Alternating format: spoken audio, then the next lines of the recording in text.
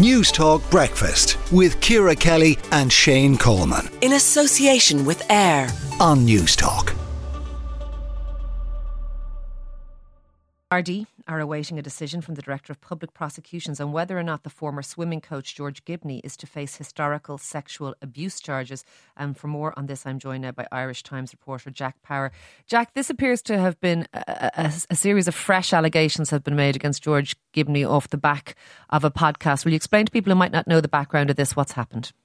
Yeah, so people will probably recall that George Gibney was a celebrity, a famous swimming coach, an Olympic coach in Ireland.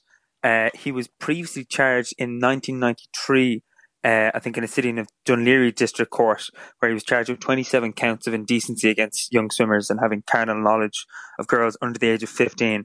That case at the time fell apart after he took a successful judicial review to block the DPP proceeding with that case. And afterwards he fled Ireland, spending some time in Scotland and then eventually travelling to the US. And I suppose there was a lot of controversy at the time. But in 2020, as you said, a new podcast titled Where is George Gibney, which was made by the Second Captains and BBC Sounds, really kind of re-examined the case and the controversy. It spoke to survivors, it spoke to witnesses of alleged incidents. It tracked George Gibney down to where he's living at the moment, which at the time was a suburb in Orlando, Florida. And on foot of that, a lot of other and further alleged survivors and victims came forward.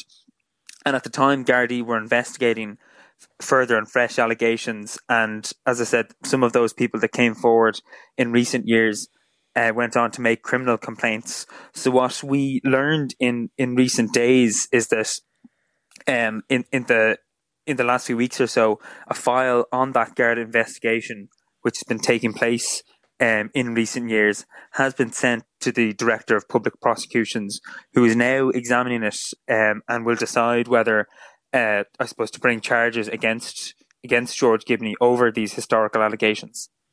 Okay, and so what happens now is the DPP decide if there's a case to be answered, and then what? The Irish government applies for extradition. Is that how this will unfold?